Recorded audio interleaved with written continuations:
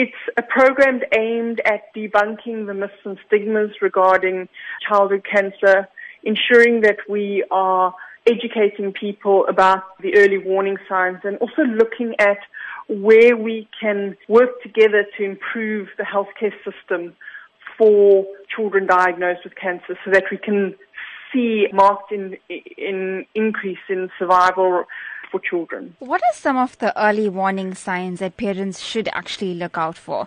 If there are persistent symptoms that last more than a few weeks, the child should see a doctor. The other kind of warning signs that we could look at is fatigue. If a child is not wanting to play with their friends and withdrawing, we can look at that.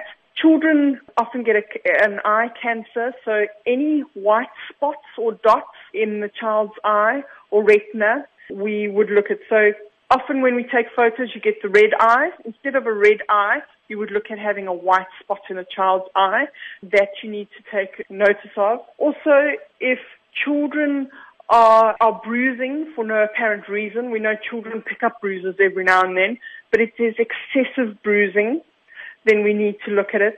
Through CHOC, Childhood Cancer Foundation, they have on their website broken it down for parents with a easy-to-understand warning sign. So that's something that we're going to be promoting through the project. The launch of Vuka Khuluma has highlighted that there is an increase in cancer cases in children, specifically in KwaZulu-Natal. Talk to us about this. Currently, the worldwide standard is that per million children that you have, there is generally 150 cases of childhood cancer. Currently in South Africa and in KZN, we're looking at about 75 per 100. So we're under-reporting or we're under-diagnosing by 50%.